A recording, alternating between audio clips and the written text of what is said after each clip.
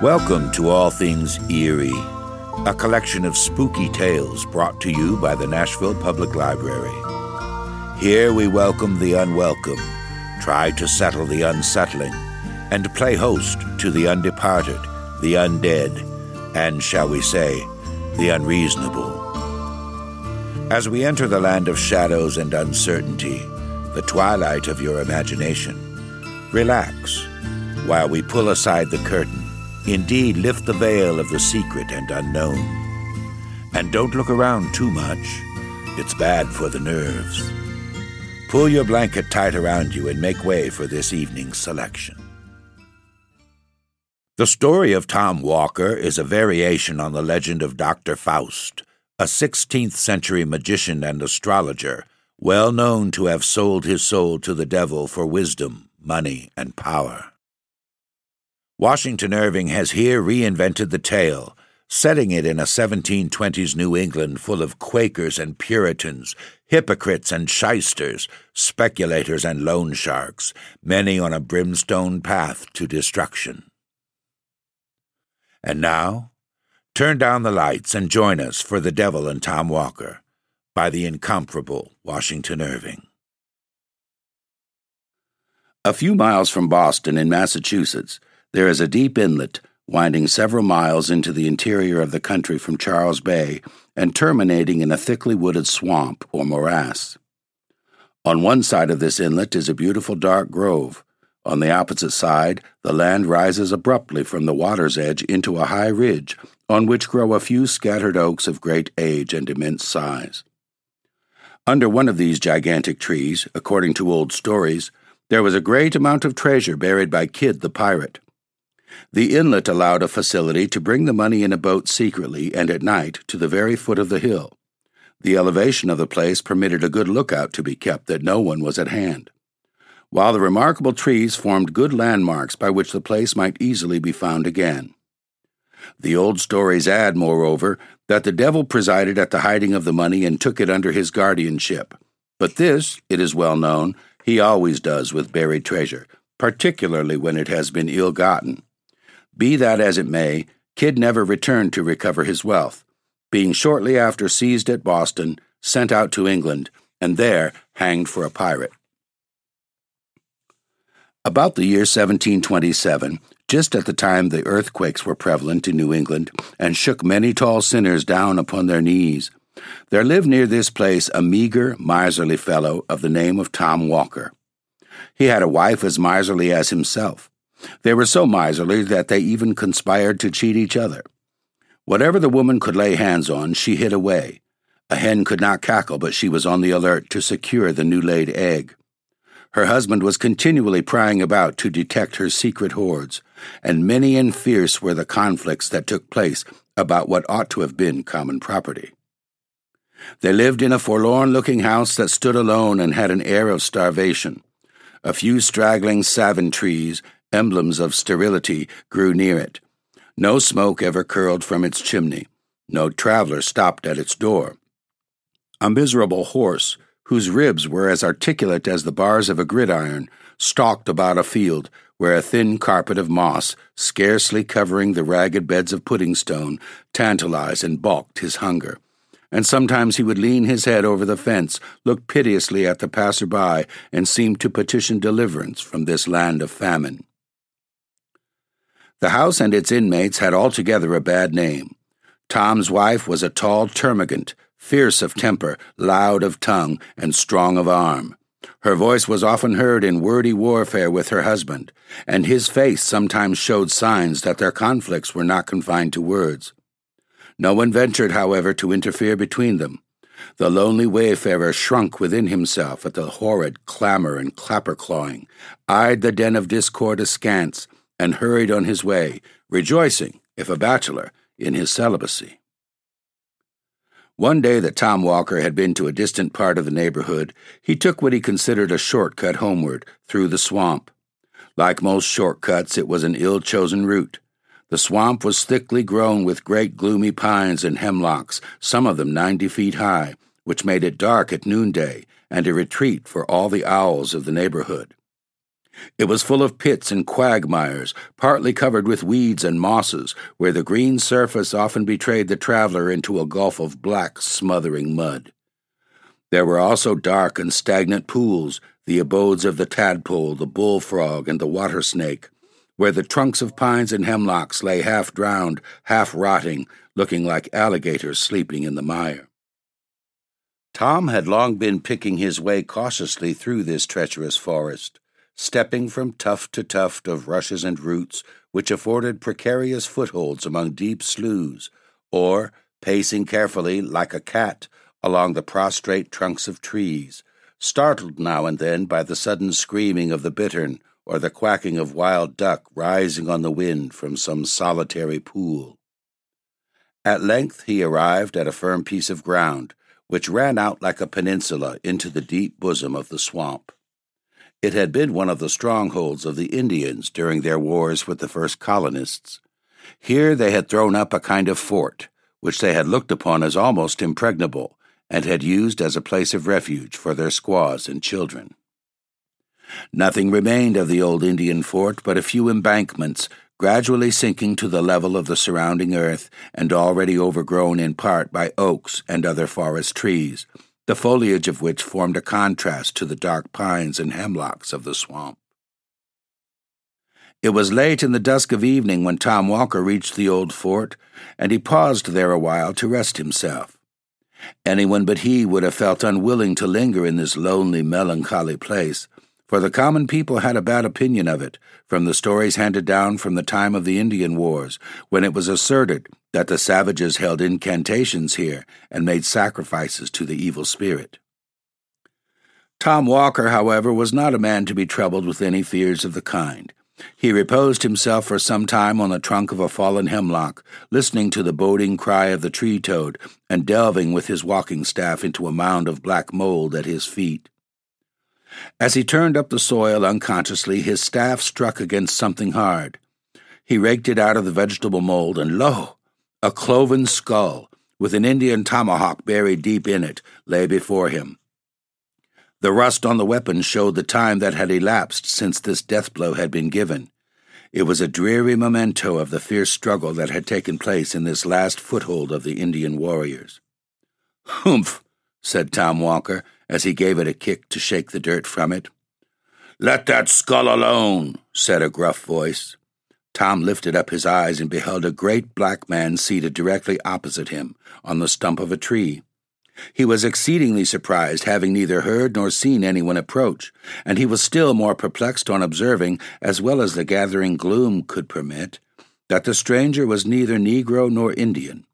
It is true he was dressed in a rude half-Indian garb, and had a red belt or sash swathed round his body, but his face was neither black nor copper color, but swarthy and dingy, and begrimed with soot, as if he had been accustomed to toil among fires and forges.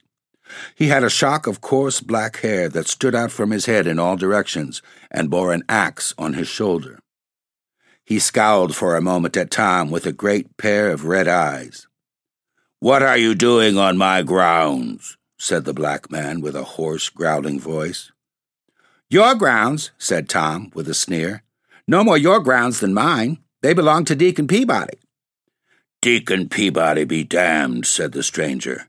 "As I flatter myself he will be, if he does not look more to his own doing and sins and less to those of his neighbors. Look yonder, and see how Deacon Peabody is faring."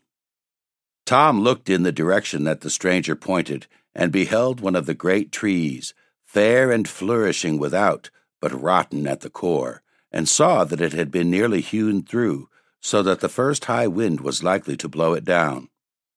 On the bark of the tree was scored the name of Deacon Peabody, an eminent man who had waxed wealthy by driving shrewd bargains with the Indians. He now looked around, and found most of the tall trees marked with the name of some great man of the colony, and all more or less scored by the axe. The one on which he had been seated, and which had evidently just been hewn down, bore the name of Crowninshield, and he recollected a mighty rich man of that name, who made a vulgar display of wealth, which it was whispered he had acquired by buccaneering. "He's just ready for burning," said the black man with a growl of triumph. "You see, I'm likely to have a good stock of firewood for winter."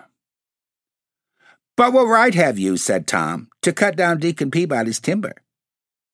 "The right of a prior claim," said the other. "This woodland belonged to me long before one of your white-faced race put foot upon the soil." "And pray who are you, if I may be so bold?" said Tom.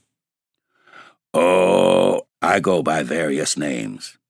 I am the wild huntsman in some countries, the black miner in others. In this neighborhood I am he to whom the red men consecrated this spot, and in honor of whom they now and then roasted a white man by way of sweet-smelling sacrifice. Since the red men have been exterminated by you white savages, I amuse myself by presiding at the persecutions of Quakers and Anabaptists. I am the great patron and prompter of slave dealers and the grand master of the Salem witches." "The upshot of all which is that, if I mistake not," said Tom sturdily, "you are he commonly called Old Scratch." "The same, at your service," replied the black man, with a half-civil nod. Such was the opening of this interview, according to the old story, though it has almost too familiar an air to be credited. One would think that to meet with such a singular personage in this wild, lonely place would have shaken any man's nerves, but Tom was a hard-minded fellow, not easily daunted, and he had lived so long with a termagant wife that he did not even fear the devil. It is said that after this commencement they had a long and earnest conversation together, as Tom returned homeward. The black man told him of great sums of money buried by Kid the pirate under the oak trees on the high ridge not far from the morass. All these were under his command and protected by his power, so that none could find them but such as propitiated his favor. These he offered to place within Tom Walker's reach, having conceived an especial kindness for him, but they were to be had only on certain conditions. What these conditions were may be easily surmised, though Tom never disclosed them publicly. They must have been very hard, for he required time to think of them, and he was not a man to stick at trifles when money was in view. When they had reached the edge of the swamp, the stranger paused. "What proof have I that all you've been telling me is true?" said Tom. "There's my signature," said the black man, pressing his finger on Tom's forehead. So saying, he turned off among the thickets of the swamp and seemed, as Tom said, to go down, down, down into the earth until nothing but his head and shoulders could be seen, and so on, until he totally disappeared. When Tom reached home, he found the black print of a finger burnt, as it were, into his forehead, which nothing could obliterate. The first news his wife had to tell him was the sudden death of Absalom Crowninshield, the rich buccaneer. It was announced in the papers with the usual flourish that a great man had fallen in Israel. Tom recollected the tree which his black friend had just hewn down and which was ready for burning. "Let the freebooter roast," said Tom. "Who cares?" He now felt convinced that all he had seen and heard was no illusion. He was not prone to let his wife into his confidence, but as this was an uneasy secret, he willingly shared it with her. All her avarice was awakened at the mention of hidden gold, and she urged her husband to comply with the black man's terms and secure what would make them wealthy for life. However Tom might have felt disposed to sell himself to the devil, he was determined not to do so to oblige his wife, so he flatly refused, out of the mere spirit of contradiction. Many and bitter were the quarrels they had on the subject, but the more she talked, the more resolute was Tom not to be damned to please her. At length, she determined to drive the bargain on her own account, and if she succeeded, to keep all the gain to herself. Being of the same fearless temper as her husband, she set off for the old Indian fort toward the close of a summer's day. She was many hours absent. When she came back, she was reserved and sullen in her replies. She spoke something of a black man whom she met about twilight hewing at the root of a tall tree. He was sulky, however, and would not come to terms. She was to go again with a propitiatory offering, but what it was she forbore to say. The next evening she set off again for the swamp, with her apron heavily laden. Tom waited and waited for her, but in vain. Midnight came, but she did not make her appearance, Morning, noon, and night returned, but still she did not come. Tom now grew uneasy for her safety, especially as he found she had carried off in her apron the silver teapot and spoons and every possible portable article of value. Another night elapsed, another morning came, but no wife. In a word, she was never heard of more. What was her real fate nobody knows, in consequence of so many pretending to know. It is one of those facts which have become confounded by a variety of historians. Some asserted that she lost her way among the tangled mazes of the swamp and sank into some pit or slough. Others, more uncharitable, hinted that she had eloped with the household booty and made off to some other province, while others surmised that the tempter had decoyed her into a dismal quagmire on the top of which her hat was found lying. In confirmation of this, it was said a great black man with an axe on his shoulder was seen late that very evening coming out of the swamp, carrying a bundle tied in a check apron with an air of surly triumph. The most current and probable story, however, observes that Tom Walker grew so anxious about the fate of his wife and his property that he set out at length to seek them both at the Indian fort. During a long summer's afternoon he searched about the gloomy place, but no wife was to be seen. He called her name repeatedly, but she was nowhere to be heard. The bittern alone responded to his voice as they flew screaming by, or the bullfrog croaked dolefully from a neighboring pool. At length, it is said, just in the brown hour of twilight, when the owls began to hoot and the bats to flit about, his attention was attracted by the clamor of carrion crows hovering above a cypress tree. He looked up and beheld a bundle tied in a check apron and hanging in the branches of the tree with a great vulture perched hard by, as if keeping watch upon it. He leaped with joy, for he recognized his wife's apron and supposed it to contain the household valuables. "Let us get hold of the property," said he consolingly to himself, "and we will endeavor to do without the woman." As he scrambled up the tree, the vulture spread its wide wings and sailed off screaming into the deep shadows of the forest. Tom seized the check apron, but, woeful sight, found nothing in it but a heart and liver tied up. Such, according to this most authentic old story, was all that was to be found of Tom's wife. She had probably attempted to deal with the black man as she had been accustomed to deal with her husband. But though a female scold is generally considered a match for the devil, yet in this instance she appears to have had the worst of it.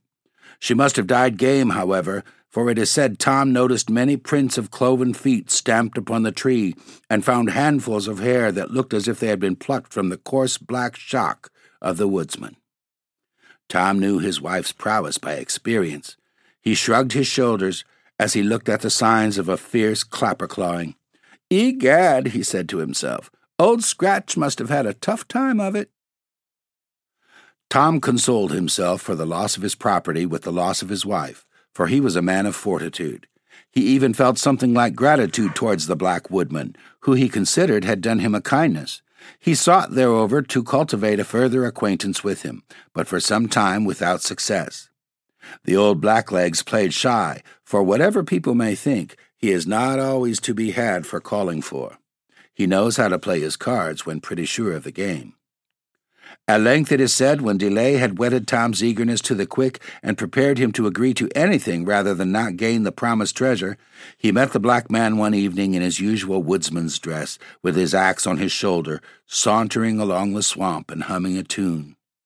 He affected to receive Tom's advances with great indifference, made brief replies, and went on humming his tune. By degrees, however, Tom brought him to business, and they began to haggle about the terms on which the former was to have the pirate's treasure. There was one condition which need not be mentioned, being generally understood in all cases where the devil grants favors. But there were others about which, though of less importance, he was inflexibly obstinate. He insisted that the money found through his means should be employed in his service.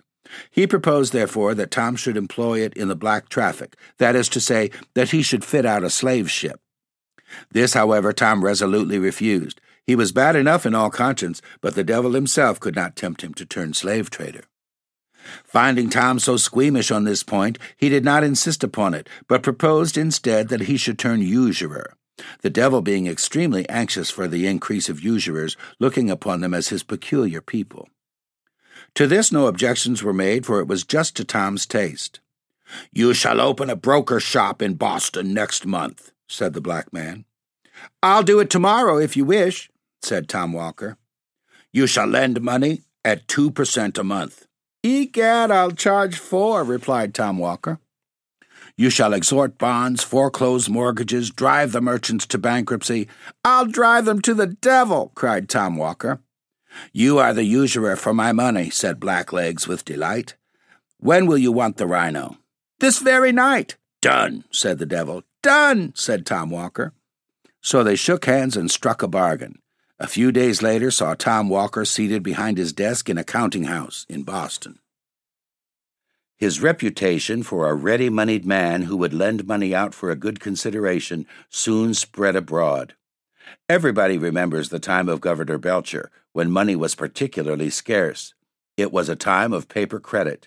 The country had been deluged with government bills. The famous land bank had been established. There had been a rage for speculating. The people had run mad with schemes for new settlements, for building cities in the wilderness. Land jobbers went about with maps of grants and townships, and Eldorados lying nobody knew where, but which everybody was ready to purchase. In a word, the great speculating fever, which breaks out every now and then in the country, had raged to an alarming degree, and everybody was dreaming of making sudden fortunes from nothing. As usual, the fever had subsided, the dream had gone off, and the imaginary fortunes with it. The patients were left in doleful plight, and the whole country resounded with the consequent cry of hard times.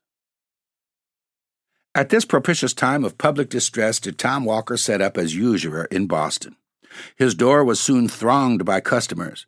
The needy and adventurous, the gambling speculator, the dreaming land jobber, the thriftless tradesman, the merchant with cracked credit. In short, everyone driven to raise money by desperate means and desperate sacrifices hurried to Tom Walker. Thus Tom was the universal friend of the needy and acted like a friend in need.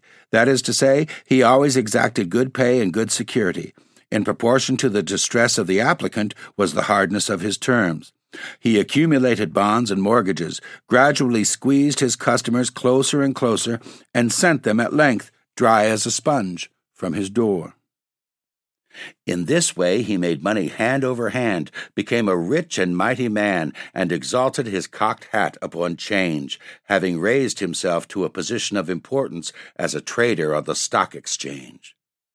He built himself, as usual, a vast house out of ostentation, but left the greater part of it unfinished and unfurnished out of parsimony. He even set up a carriage in the fullness of his vainglory, though he nearly starved the horses which drew it, and as the ungreased wheels groaned and screeched on the axle-trees, you would have thought you heard the souls of the poor debtors he was squeezing. As Tom waxed old, however, he grew thoughtful. Having secured the good things of this world, he began to feel anxious about those of the next. He thought with regret on the bargain he had made with his black friend, and set his wits to work to cheat him out of the conditions. He became, therefore, all of a sudden, a violent churchgoer. He prayed loudly and strenuously, as if heaven were to be taken by force of lungs. Indeed, one might always tell when he had sinned most during the week by the clamor of his Sunday devotion. The quiet Christians who had been modestly and steadfastly traveling Zionward were struck with self-reproach at seeing themselves so suddenly outstripped in their career by this new-made convert. Tom was as rigid and religious as in money matters. He was a stern supervisor and censurer of his neighbors, and seemed to think every sin entered up to their account became a credit on his own side of the page. He even talked of the expediency of reviving the persecution of Quakers and Anabaptists. In a word, Tom's zeal became as notorious as his riches. Still, in spite of all this strenuous attention to forms, Tom had a lurking dread that the devil, after all, would have his due. That he might not be taken unawares, therefore, it is said he always carried a small Bible in his coat pocket. He had also a great folio Bible on his counting-house desk, and would frequently be found reading it when people called on business. On such occasions he would lay his green spectacles in the book to mark the place while he turned round to drive some usurious bargain. Some say that Tom grew a little crack-brained in his old days, and that fancying his end approaching, he had his horse new shod, saddled and bridled, and buried with his feet uppermost, because he supposed that at the last day the world would be turned upside down, in which case he should find his horse standing ready for mounting, and he was determined at the worst to give his old friend a run for it. This, however, is probably a mere old wives' fable. If he really did take such a precaution, it was totally superfluous. At least so says the authentic old legend, which closes his story in the following manner. One hot summer afternoon in the dog days, just as a terrible black thundergust was coming up, Tom sat in his counting-house, in his white linen cap and India silk morning gown. He was on the point of foreclosing a mortgage by which he would complete the ruin of an unlucky land speculator for whom he had professed the greatest friendship. The poor land jobber begged him to grant a few months' indulgence. Tom had grown testy and irritated, and refused another day. "My family will be ruined and brought upon the parish," said the land jobber. "Charity begins at home," replied Tom. "I must take care of myself in these hard times." "You have made so much money out of me," said the speculator. Tom lost his patience and his piety. "The devil take me," said he, "if I have made a farthing."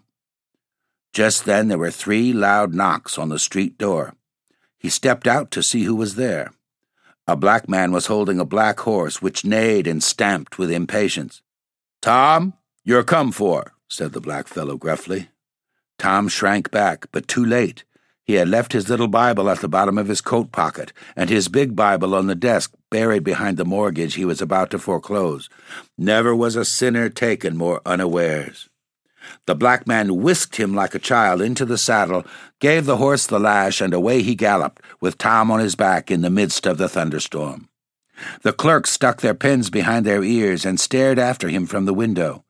Away went Tom Walker, dashing down the streets, his white cap bobbing up and down, his morning gown fluttering in the wind, and his steed striking fire out of the pavement at every bound. When the clerks turned to look for the black man, he had disappeared. Tom Walker never returned to foreclose the mortgage. A countryman who lived on the border of the swamp repeated that in the height of the thundergust he had heard a great clattering of hoofs and a howling along the road, and running to the window caught sight of a figure, such as I have described, on a horse that galloped like mad across the fields, over the hills, and down into the black hemlock swamp toward the old Indian fort, and that shortly after, a thunderbolt falling in that direction seemed to set the whole forest in a blaze. The good people of Boston shook their heads and shrugged their shoulders, but had been so much accustomed to witches and goblins, and tricks of the devil, in all kinds of shapes, from the first settlement of the colony, that they were not so much horror-struck as might have been expected. Trustees were appointed to take charge of Tom's effects. There was nothing, however, to administer upon. On searching his coffers, all his bonds and mortgages were found reduced to cinders. In place of gold and silver, his iron chest was filled with chips and shavings. 2 skeletons lay in the stables instead of his half-starved horses, and the very next day his great house took fire and burnt to the ground. Such was the end of Tom Walker and his ill-gotten wealth. Let all griping money brokers lay this story to heart. The truth of it is not to be doubted. The very hole under the oak trees whence he dug Kid's money is to be seen to this day, and the neighboring swamp and old Indian fort are often haunted in stormy nights by a figure on horseback, in morning gown and white cap, which is doubtless the troubled spirit of the usurer. In fact, the story has resolved itself into a proverb so prevalent throughout New England, of the devil and Tom Walker.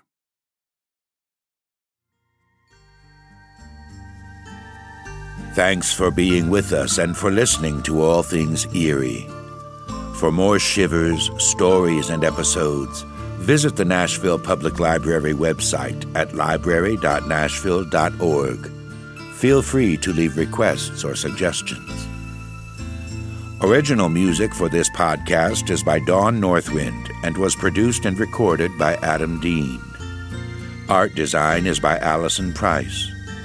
NPL studio engineering is by Forrest Eagle, all of whom, with me, send their very best wishes to you for a very good night.